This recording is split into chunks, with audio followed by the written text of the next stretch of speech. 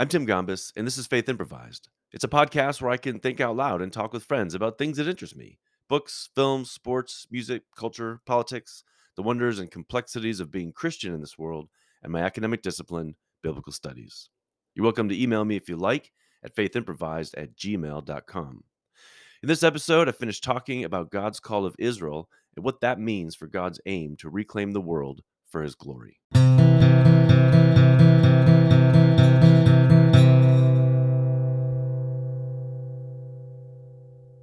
So I'm standing here in my study on a very gray, rainy West Michigan day.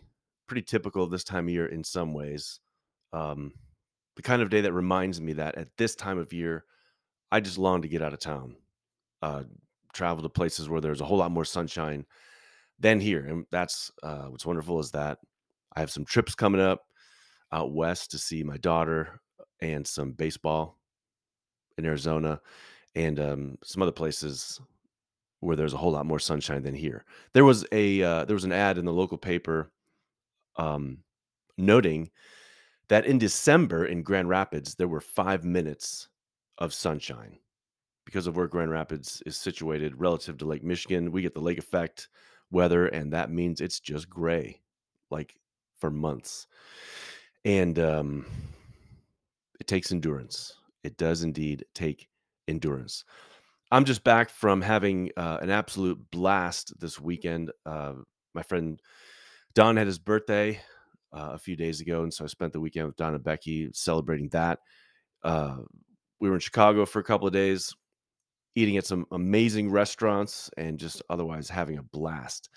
Um, Watching some football, falling asleep on the couch, watching football, that sort of thing. On Saturday morning, Becky scheduled us to go on this tour of of 4 gourmet donut shops in the city. It was a walking tour around the city for a couple of hours to kinda keep the metabolism going as we were pounding amazing donuts, and, oh my goodness, I highly recommend it. It was so totally fun. It began at Vault Donuts and, went to 3 other places and was just so cool. I have not had that many donuts in that concentrated a time. I don't even know when. I'd have to go back to, like, high school when stopping at, the Dunkin' Donuts drive-through was like a routine thing for me in those days. Um, That'll take a couple days of recovery and a whole lot of walking to sort of get my body back into shape, but so worth it. Such a good time. Some memorable meals and, a lot of laughs. Um, Speaking of football, right now is, the NFL football playoffs are going on, and, this last weekend, there were a couple of, really good games, and I probably will watch, the Buccaneers-Cowboys game tonight, even though I'm a little bit ambivalent. I've been quite ambivalent over the last 10 years or so watching football, um, especially in light of the injury a few weeks ago, the life-threatening, incident suffered by one of the players for the Buffalo Bills.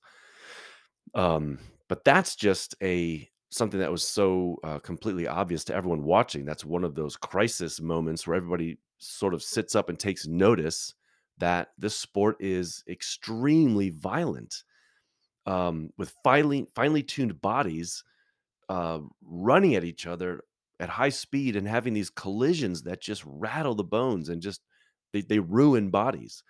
And, after watching that, ESPN documentary several years ago about the shortness of football careers and, the length of life that these men have to go on after that in bodies that are brutalized and with, financial situations that are awful. um, Man, it's just hard to it's hard to watch and enjoy. Um, so anyway, I've got sort of an ambivalent relationship to pro football, but I don't know. Especially after reading Ijoma Oluo's chapter on football in her book, Mediocre, which is a brilliant book. Recommended that a year or two ago on this here podcast. Uh, she has a chapter on the history of football and how it developed, which, basically to keep to keep young men prepared for war and to sort of nurture in them a, a brutality that people sort of there was the feeling that men were getting too soft if they weren't at war while they were in university training for a profession or whatever. And so football was developed to sort of train men in being brutal, and it has succeeded. Anyway, um, I've been bothered recently. This is just a rant about the pathetic character of journalism in general and sports journalism. It's so crazy. Um, I've seen this kind of headline recently, like on ESPN.com, where on a Monday morning after a Sunday filled with football, there would typically be an article with a headline that says something like, top 5 overreactions from Sunday, where people draw conclusions about a certain player or a certain team's performance, whatever. And the story could sort of write itself. And what's interesting about that to me is that that is journalism about what people are saying about events. Like it's covering the chatter about events. So it's not reporting on events. It's like it's recording about what people are saying about events, which is just so ridiculous. And I was thinking of that again. I saw a headline. I don't know if this was in the New York Times or the Washington Post, but there was an article about In and Out and their sort of plans for expansion farther east. So those of you who are out west know about the burger chain um, that puts out glorious hamburgers and great chocolate shakes and above average fries. I think they get a bad rap, but anyway, In and Out was sort of a California based burger chain, and it's expanded into Arizona, um, Nevada, Texas, other Western states, and they've got plans to expand further west. But the article was not about those plans; it was about what people are saying about the expansion. Like this is what like people are worried that In and Out will sort of lose its character if it expands further west. Like it's a California thing, and when it goes to other states, that is sort of diminished. It loses its identity in some way, and people are worried about that. Like In and Out fans are worried about that, which to me raises the question of how do you even identify who is an In and Out fan? Um, I mean, who is invested in the franchise beyond just sort of like enjoying their burgers and fries and shakes? Who cares what people think about the thing that is happening? Um, what I like to do is understand as well as I can what is happening and form my own opinion. I don't care what other people think. It doesn't matter. And that recalled so this is how my mind works. That recalled to me Daniel Borsten's discussion in his classic book that everyone should read. Every American should read this book called The Image: A Guide to Pseudo Events in America, written in the 1960s. But Daniel Boorstin was a historian, taught for years at the University of Chicago. He was later the librarian of the Library of Congress, which seems like that's a pretty prestigious position. I don't know what he did there. I don't know if he made sure that the stamps had enough ink on them. When people checked out books and got stamped, I don't know. I'm sure that being the librarian of the Library of Congress is a bit more prestigious than that. At any rate, in his book, The Image, he has this discussion of what it means that a book is a bestseller. Like if a book advertises that it is a bestseller, that says nothing about the content of the book, and it says everything about like what people think about the book. Um, but it doesn't say like you'll enjoy the book or here's what the book is about or here's why it's relevant to you, which it's just so interesting. Daniel Boorstin years ago had captured how it is that in American culture, there's just such a focus on popularity, but not a focus on like analyzing what the thing is itself, whether it's relevant or not, whether you should have anything to do with it or not, whether you might enjoy this particular book or not. And I think that that focus on popular opinion is so entirely pervasive, and it's completely irrelevant to me. Um, I've not really ever been interested in a thing that everyone is interested in. Um, I've not found I have found that to be no kind of guide to me about whether or not I will enjoy certain music, certain events, certain films or books or whatever. When there are people that I respect or whose thinking I respect or whose tastes I respect, recommend something to me, typically something that I wouldn't have otherwise heard of. Um, that to me is helpful, but I simply don't care if a thing is popular or not. And I don't like at all um, the consideration brought into discussions of politics or culture where there's a focus on what people think about this. So and so made a statement. Here's the reaction to it. And that sort of thing does not interest me at all. Anyway, sports talk should be a whole lot more interesting. It should be a whole lot more incisive, like analyze the game, analyze the plays, analyze the strategy. I think that there is plenty of scope for good sports journalism, just like there's plenty of scope for just good journalism, period, about any topic, um, without focusing on the reactions. Here's what people are saying. I don't care. There are there is a lot of stupid comment. There's a lot of brainless and mindless reaction. To report on the reaction to events, to me, is something that I simply don't care about.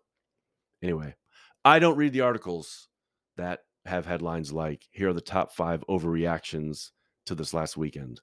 I don't know, people overreact. How does anybody even know what the overreactions are? Where do you register your overreaction? Anyway, don't get it. One of the things that I'm doing this year is, I've thought about this for a long time. Um, my mind, just like anybody and everybody else's that's currently alive, is sort of turned into a pile of mush because of my smartphone, just like so many other people's. And I've taken off social media and email and just a ton of stuff from my phone, and just trying to read a little bit more and trying to have my mind, sort of having the things that occupy my mind be a bit more disciplined and intentionally chosen, purposefully chosen.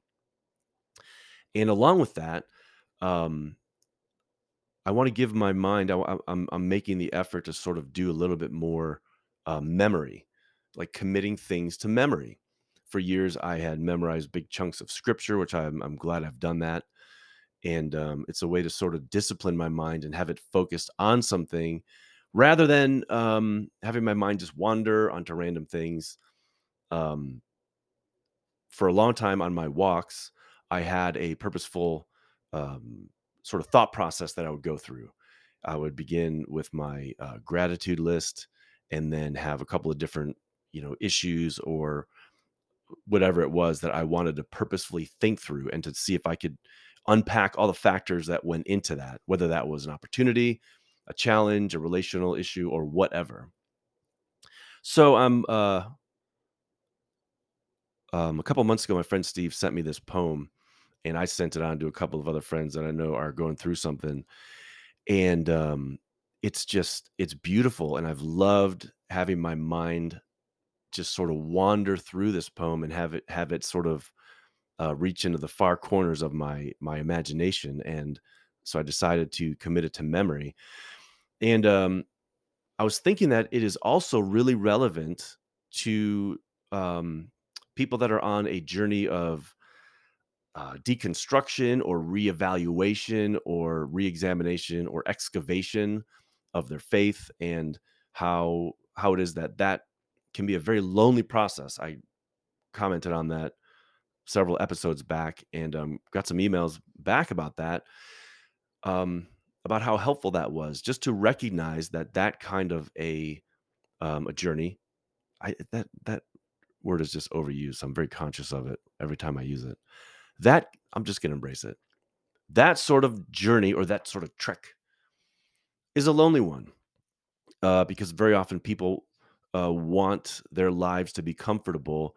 And when there's someone else in their life that wants to re-examine everything and sort of lift up the hood on stuff and get under the skin of what's really going on and what they've inherited, um, that makes them uncomfortable because they want other people in their lives to not ask those difficult questions. Maybe they don't want to wrestle with those questions themselves, or they want all the people around them to just sort of agree on the shared reality, so that if somebody doesn't agree about it, um, that kind of threatens them.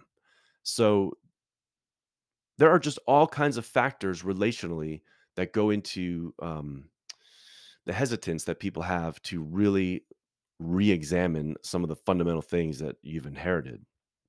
But anyway, I thought I would commend this poem to you. It's by Mary Oliver, and it is actually called The Journey. And I would just highly commend it to you. Read it, print it out like I have done. It's sitting here on my desk. I encounter it in the morning. I read through it. I've memorized about half of it so far. And I just, like on my morning walk this morning, I just said it out loud, walking through the streets of Chicago with people staring at me as I waved my arms around and gave it emphasis as I um, tripped across different lines in it. But I'm going to read it because I just love this poem. One day you finally knew what to do. Sorry, doggone it, I've already messed it up. One day you finally knew what you had to do and began. Though the voices around you kept shouting their bad advice, though the whole house began to tremble and you felt the old tug at your ankles. Mend my life, each voice cried, but you didn't stop. You knew what you had to do, though the wind pried with its stiff fingers at the very foundations, though their melancholy was terrible. It was already late enough and a wild night, and the road full of fallen branches and stones. But little by little, as you left their voices behind, the stars began to burn through the sheets of clouds, and there was a new voice, which you slowly recognized as your own, that kept you company as you strode deeper and deeper into the world, determined to do the only thing you could do, determined to save the only life you could save. Mary Oliver. She's amazing. Like I said, check it out. That's going to be my memorization project for the next weeks or so, and will be something that I rehearse to myself um, each morning to guide my day, to get my day started off right.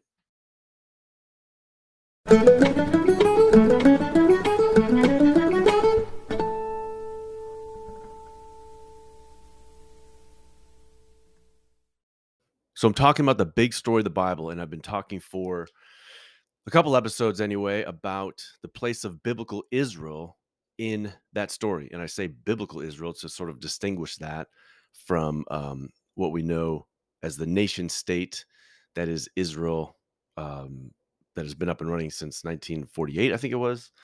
Those are not the same entities, but biblical Israel has a seriously significant place in the whole big storyline, a massively significant place in the whole big storyline. It's there that we sort of see what God's intentions are for really, in many ways, for humanity and his intentions to reclaim the nations for his glory. And it's important to understand what's happening with biblical Israel because, in many ways, they are something of a template or a precursor as God's corporate people when the New Testament apostles reflect on what the church is supposed to be.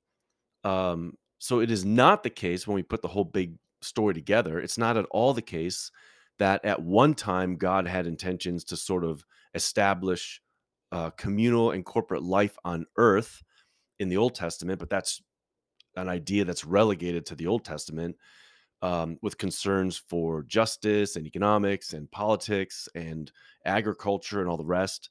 But that's gone. And now it's the case that God is simply concerned to have Jesus dwelling in people's hearts and to give them an eternal destination in the future. That is not the case. That is not at all the case. That's sort of a conception that I grew up with and was trained in. Um, but biblical Israel is sort of a template for what God wants from the church. Corporate bodies of people performing and embodying on earth what God wants from his renewed humanity, with concern for agriculture, with concern for economic justice, with concern for political justice, with concern for the poor and the outcast.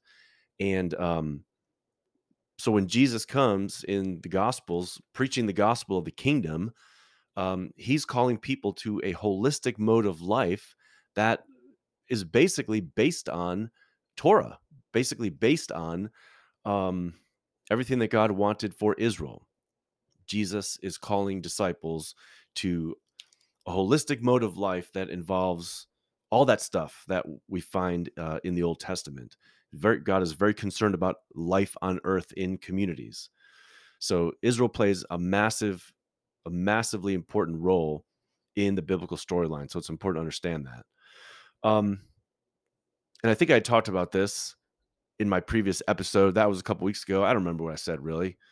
Um, but God's call of Israel and his creation of this people and his intended mode of life with his people picks up on and just recapitulates and goes back to all of his intentions with humanity in Genesis 1 and 2. Everything that humanity sort of lost in Genesis 3 and beyond, God is seeking to recover in Israel.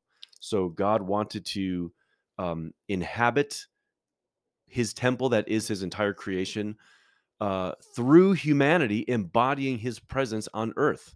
So humanity as God's image, performing, bringing about the flourishing of creation would have been God. That's what God is and what God looks like. God would have dwelt effectively in his temple when humanity was imaging who he is and how he is on earth. And since humanity had sided with chaos in Genesis 3 and beyond, and then became agents of chaos, God's call of Israel is to reverse that and to recall his original intentions for humanity.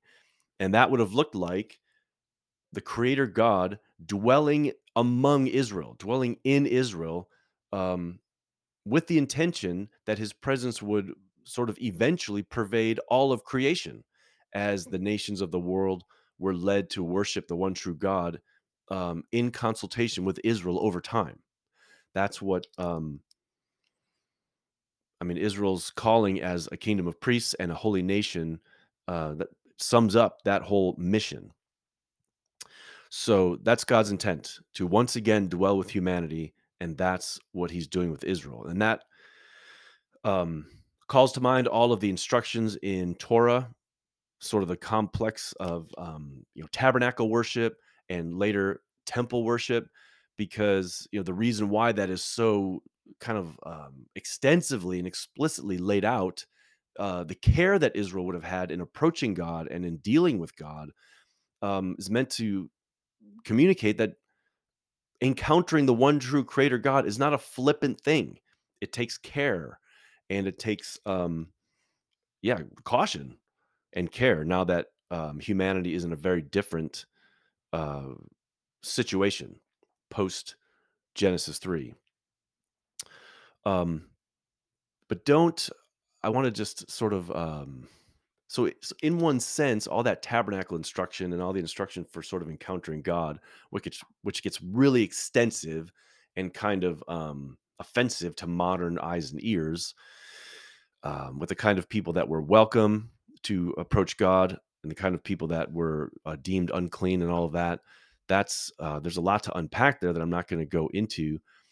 Um, but I want to just see to it that, or encourage y'all, to not imagine that this was a burden, like um, Israel was saddled with all of this ritual and cultic practice, whereby it was like a burden to sort of encounter God. Keep in mind the great place of privilege that Israel occupied. Um, Keep in mind that being the people of God was not drudgery. Keep in mind the Jubilee system, where every seventh year Israel just partied and did whatever they wanted and did not or was not supposed to. They never really did this, but the design of being Israel was to have a year off every 7 years to just do whatever they wanted, and God would have supplied their needs. He would have looked after them. And then every 49th and 50th year, there's 2 years from released from work or the kind of activity that would bring about sustenance. And God guaranteed them national security. They had no reason to fear their neighbors who were fearsome. I mean, it's this pathetic little nation situated among these powerful empires. And if they had been faithful to the one true God, to the God of Israel, he would have guaranteed them national security. So don't imagine that being biblical Israel was drudgery or a burden in any way. That's not the case. But Israel was supposed to be the national embodiment of God. They would have embodied God in their national way of life, the way that they cared for the earth, the way that they carried out economic justice and political justice, the way that they would have had a king that would have was not supposed to lift himself up over his country folk. All of that would have depicted what God is like. So if the nations of the world wondered, what is the God of Israel like? The design was they would look at the national patterns of life of Israel and they would see God. That's who God is. So the life of the nation manifested the character of God. And that's in many ways that's the design of having gods in the ancient world. The national mode of life of the nations um, was the embodiment of their God. So if a nation has hierarchies, if it has injustice, if it has a king as the only one that matters and nobody else matters, that's what the deity is like there. But Israel's God was very different. Israel's God is holy. He's in a class by himself. There's nobody like the God of Israel, and that was supposed to be manifested in the way that Israel conducted its daily life and its national life. And by the way, that's what holiness is all about. Holiness is it's kind of a dirty word or a very misunderstood word. It doesn't have to do with kind of moral pristineness or anything like that, or holier than thou. This kind of gets thrown around in a not great way. Holiness just means entirely different, completely different, completely different. Um, Not the run of the mill sort of thing, not the expected thing. And um, Israel was supposed to regard its God as holy. That is, they were not supposed to think about their God as being like the gods of the nations. He's entirely different. He's the one that um, reigns above the heavens, and he's the one, I believe it's Psalm 103, who stoops low to lift up the face of the downtrodden.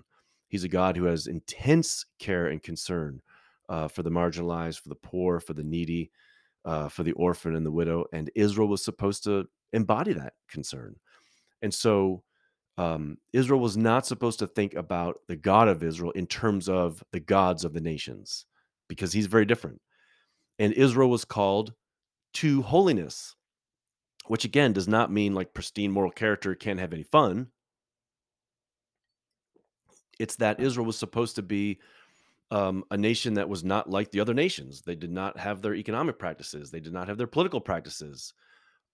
So, like, right away, when Israel calls for having a king because they want to be like the nations, that is already a pretty serious and severe surrender of their national identity.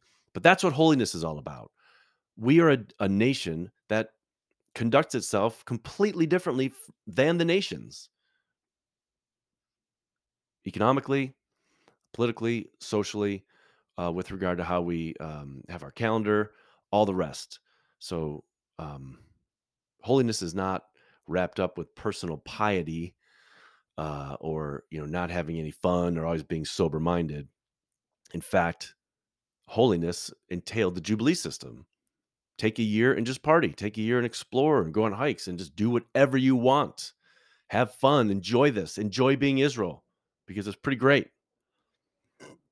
Um, Along with all of that, I've already mentioned this a little bit, but God gives to Israel the gift of Torah. That is the 5 books of Moses. That is the law. It's Israel's history and Israel's instruction. And this also was not a burden. And I've touched on this in previous episodes and at random times. It's really unfortunate that the way that most Christians and most Christian traditions regard the Old Testament, you sort of have to furrow your brow when you say that, the Old Testament. It's really unfortunate that we see it as sort of a legalistic document or a harsh document, and that the God of the Old Testament is harsh and vindictive and all the rest. It's really, really unfortunate. Um, so many of the, I'll just use the term, so many of the laws in the Mosaic law um, are not sort of meant to be followed strictly. So many of the laws in the Mosaic law are exemplary. Like, these are the kinds of things that you should be doing to your neighbor. These are the kinds of things that embody neighbor love. It's not that all of the laws were meant to be quote unquote fulfilled, or that the Mosaic law entailed perfect obedience, like you had to do them all and never fail. Um, Torah was instruction, is the better translation than law. It's instruction. God had liberated Israel, brought them out of being slaves, and established them in the land, and then gives them instruction for how they can inhabit his love, how they can enjoy this reality of being biblical Israel. Um, but like I said, so many of the laws are exemplary. Like, if your neighbor, if you see your neighbor's ox get out of its pen, don't just ignore it. Head over to your neighbor's house and offer to help to get the ox back in its pen. That's the sort of thing that you should be doing. You should be having concern and care for your neighbor. Um, they had flat roofs, so put a railing around your roof because you want to have your neighbors over, you want to have your family over and enjoy, have a party. Um, but if they're little kids who could potentially fall off the roof, put a railing around it so that that doesn't happen. Look out for each other, care about each other, love your neighbor as yourself. That's right out of Leviticus. Jesus is just quoting Leviticus when he um, sums up the law in one of his conversations. So the whole notion of Torah being this legalistic arrangement with all of these harsh laws that needed to be fulfilled, that's a really unfortunate Christian imposition of a view that I think it comes from just wanting to see the New Testament as superior in some way. Like this, like Jesus and the New Testament instruction have to be an improvement on what went before. So let's make what went before as dark and dastardly as possible, this arrangement between God and humanity that you surely don't want to be part of because it was hard and legalistic and filled with dead ritual and all of the rest. Um, that's not at all the case. Um, Torah laid out calendar. It laid out a series of festivals and celebrations. It lays out a way of life that would have been a joy and delight to be part of. Um, yeah. Whenever I think about that, about ritual and the place of ritual, um, it's really unfortunate that certainly in American Christianity, there's this high value placed on spontaneity. So anything having to do with ritual um, just strikes so many American Christians. Uh, we just have this allergic reaction, like, oh, that's ritual. Um, I think that ignores many things. It ignores how it is that the form of Christianity that many folks inhabit is actually filled with ritual. Like the Sunday morning order of whatever the time is that we spend together, even in non liturgical contexts, has a ritual. There's an order of events that we all expect. That's ritual. And there are rituals that we enjoy in our lives, like Um, how much have you enjoyed the ritual that takes place in mid to late November coming into December of like putting up decorations around the house and putting on certain kinds of music? We don't complain that this is just dead ritual, but to sort of capture the holiday spirit, we go through these rituals that we actually love, or when we have holidays, or um, Sunday afternoons in the fall for many folks, getting people together, organizing food, and sitting down to watch football. These are things that we enjoy. And in many ways, we ought to be thinking about the rituals that God gifted to Israel in Torah in the same way. These were the kinds of things that they participated in to bring out just the richness of community life and to celebrate their national identity as the people of God. Um, so Torah has in it history, like this is who you are, this is where you all come from. Torah also has in it instruction for how to rotate crops, how to execute an economic system, um, justice for when crimes are committed, and how people can be restored to community. It lays out an entire way of life for all of that. Also has pretty extensive instructions for care for animals. It gets pretty specific, which is really interesting to think about the kinds of things that God, the God of Israel, is concerned about.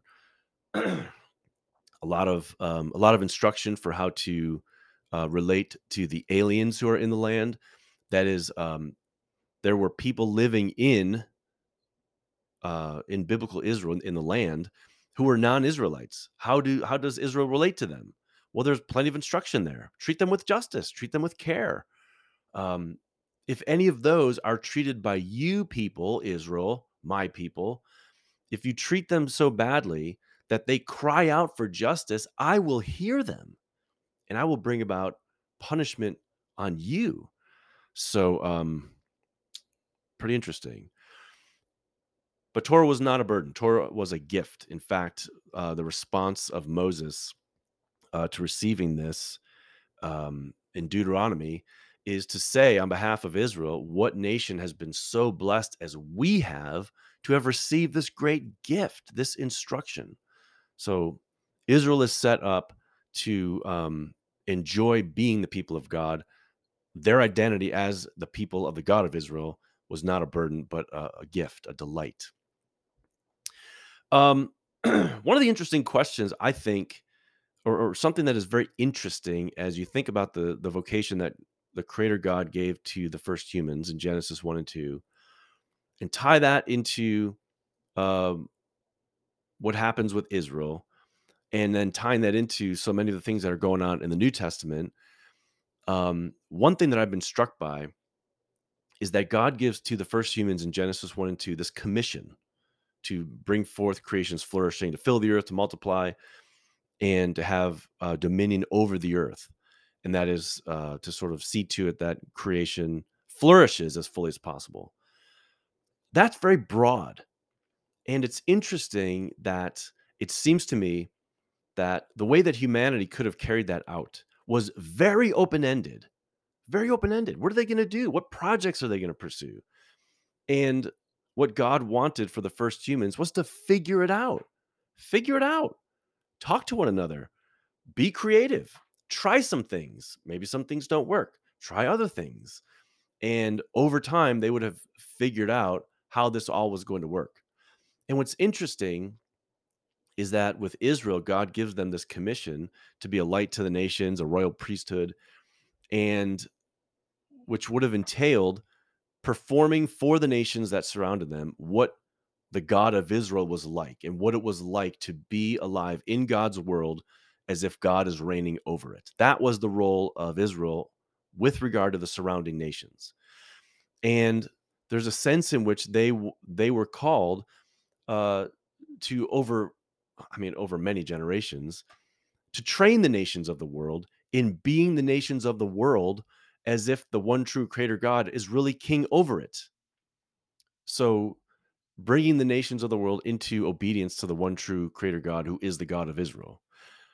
And in thinking about that, it's interesting that there are like no discussions about how that should look. There's only a negative command. That is, don't make treaties. There's the exhortation not to intermarry, which in some ways had to do with the purity of the national identity. Not not strictly speaking, so that the nations are impure, Israel's pure, but just to sort of have a cohesive national identity. And but also intermarriage had to do with treaty making. That's how you made treaties in the ancient world. And the understanding was, cousins aren't going to kill each other. They're not going to go to war with each other. Um, so they're not supposed to make treaties. But beyond that, this project is open ended. And just like with the first human pair, Israel would have had to figure out how to do that. Like, how do we do this? How do we carry out this project? They had to figure it out. Figure it out. That task would have entailed great humility. Like, they would have had to talk to each other. They would have had to, I don't know, set up a council. We're gonna figure this out. That would have entailed hospitality to the nations. Let's sit down and have meals. Let's sit down and start a conversation. We want to help you understand what it's like to be in the world as if the one true creator God is really king over it. That would have been a fearful enterprise. Like, how's that going to be received? So that would have taken intense creativity over a long period of time with some trial and error, just like with the first humans. They would have had to figure it out. And I think this could have looked. I mean, this could have looked very differently from generation to generation. But that is the task um, that God sets for Israel. And what I think is interesting is that if you just trace through that single line of thought, it's really interesting to then read the end of Luke chapter 2, where Jesus' parents, excuse me, throat's dry, so I'm drinking water. Jesus' parents bring him to the temple when he's 12 years old, and um, he goes missing for a couple days. And he's there in the temple having discussion and asking questions of the teachers of Torah. And um, what I think is happening there is that here's 12-year-old Jesus who finally gets to go to Jerusalem. And after 12 years of trying to think through, I mean, his mother would have told him that he's, this special character and that he has a special role to play in God's unfolding plan with his people.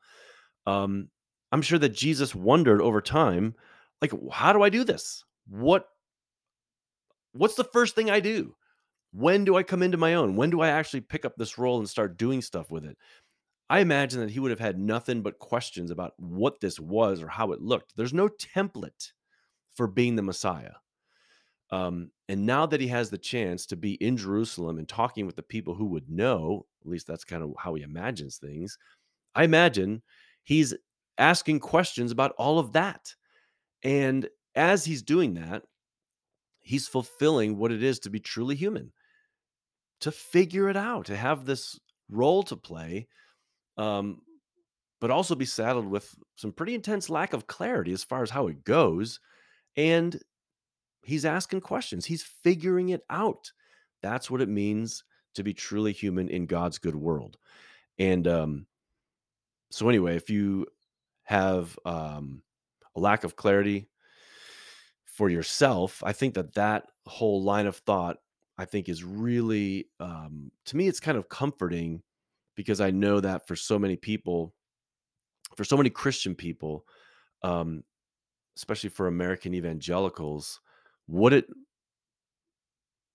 a lack of clarity about sort of our life direction makes us feel really bad. It makes us feel like we're failures.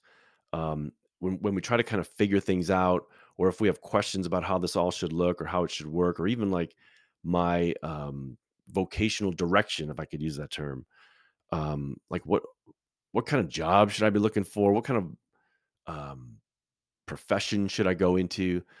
Should I make this move? Should I take this job? Should I marry this person? We come across these big decisions, and I think that so much of life in American Christianity is presented to us as if we should be able to just apply a certain formula and everything should make sense. Or like we should expect to hear from God and he's going to tell us what to do. But that's just not how things are presented in scripture. Even for the first humans, even for Israel, even for Jesus, they needed to figure it out. They needed to ask questions, engage in conversation with other people, search it out, trial and error, try some things, try some other things. There's not that sort of immediate clarity that just makes everything make sense and eliminates all the questions. I think that's a very unrealistic way of viewing things, and that's not necessarily a biblically faithful way of viewing things either. So, anyway, going back to Israel, Israel would have needed to figure out how this was going to look for them. Unfortunately, as the story goes, just like the first human pair, biblical Israel failed. They did not live out their vocation as a light to the nations, as a kingdom of priests. They fell into disobedience and idolatry. That is the worship of the gods of other nations, and they were unfaithful to the God of Israel. Now, what's interesting, I think the idolatry of biblical Israel, is more complex than simply like they turned away to worship the gods of other nations. Israel, for the most part, always worshiped the God of Israel, but just sort of ended up blending that worship with the worship of the gods of other nations. They did everything that they were supposed to not do, like making treaties through intermarriage with other nations, because it was a fearful prospect. It was a fearful thing um, to be situated there in the middle of all these massive empires and powerful nations. And it just made more sense to make treaties and to sort of guarantee the outcome of national security. And that is one of the concerns. That's one of the impulses that drives all idolatry, the search for guaranteed outcomes. The God of Israel promised them national security if they were faithful. But oh man, those nations are powerful. If we just make treaties with them, then we'll know that we've got national security. Um, so that quest for guaranteed outcomes is one of the concerns that lies at the heart of idolatry, and I think that's a pregnant notion, very rich consideration for examining idolatries that consume us in our culture, in Christian culture, and in our lives today. The quest for guaranteed outcomes. I want assurance that my kids are going to turn out okay. I want assurance that I'm going to have my future provided for, all that kind of stuff. That leads us to a variety of idolatries. And also, keep in mind that there's a direct connection between like horizontally and vertically. Like horizontally, if we think about um, the way of life that biblical Israel was called to carry out economic justice, political justice, social justice, uh, to care for the earth, to care for animals. That whole horizontal way of life was their vertical relationship with their God. Carrying out that way of life was the way that they worshiped God. That was their worship. Worship is not something that they did one day a week. Worship was an entire mode of life. When they embodied Torah, that would have been their worship. That would have been the worship of the one true God. And so there's a direct connection as well between a corrupt horizontal way of life and the worship of the gods of other nations, because the gods of other nations didn't care about um, emerging hierarchies. When there was a social class in Israel that developed that looked down on the poor and the needy and did not care for the orphan and the widow, that is no concern to the gods of the nations. And so it was a corrupt form of life that Israel engaged in that was their worship of the gods of other nations. So when you read through the biblical prophets, when they are crying out against Israel, there are rebukes about following the gods of other nations, and there are rebukes about the cultivation of injustice, the toleration of injustice. Um, I mean, and it's really threatening to read these biblical books if you have a very comfortable mode of life like I do. When Isaiah cries out against people putting additions onto their houses when someone down the street is going hungry.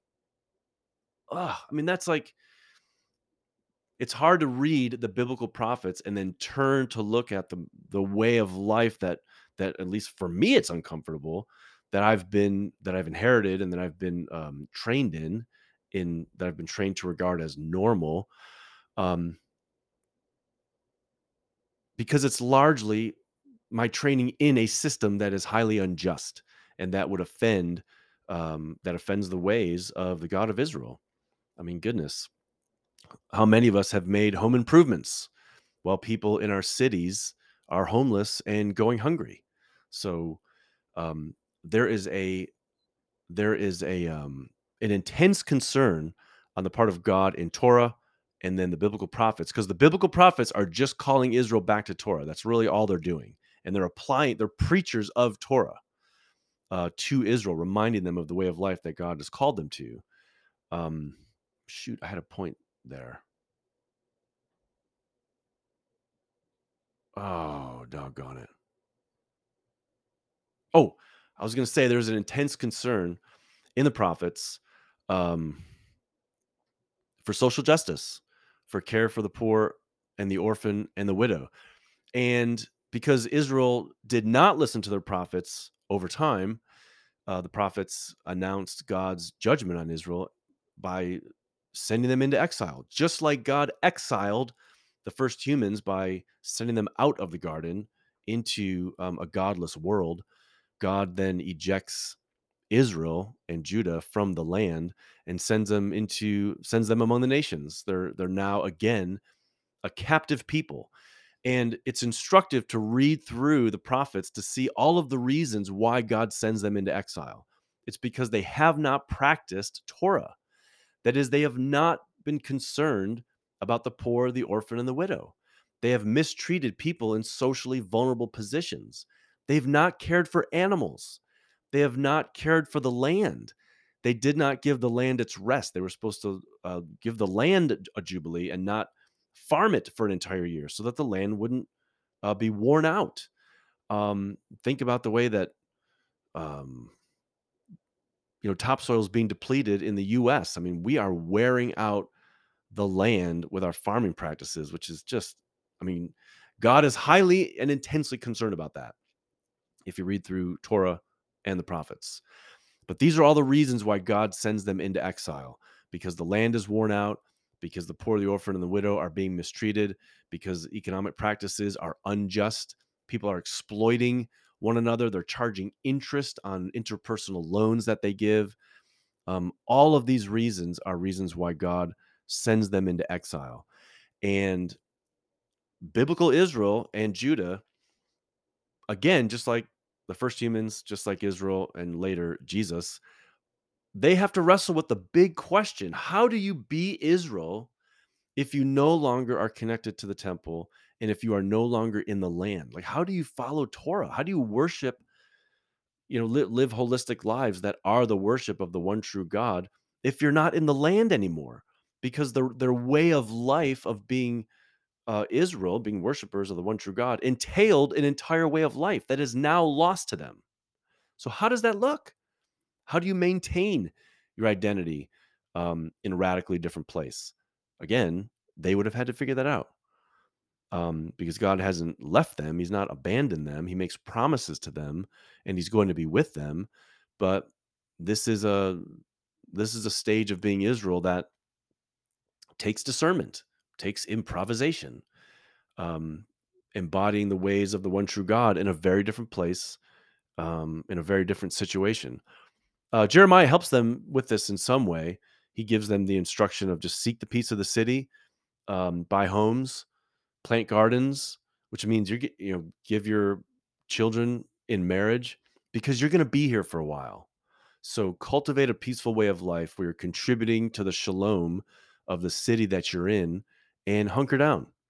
And in the meantime, um, God not only sends them into exile, but He lets them know that He's not forgotten about them. He makes loads of promises to them. He's going to return. He's going to bring them back into the land. He's going to reconstitute them as his people. and they are once again going to take up that role of being his people in the world, because he's going to return himself and dwell among them and put a spirit in each of them. So when God's people are in exile, they're given loads of promises, and those are the promises that the New Testament authors pick up on as they seek to interpret scripturally what has happened with this new move that God has made in Jesus. But all that is to come.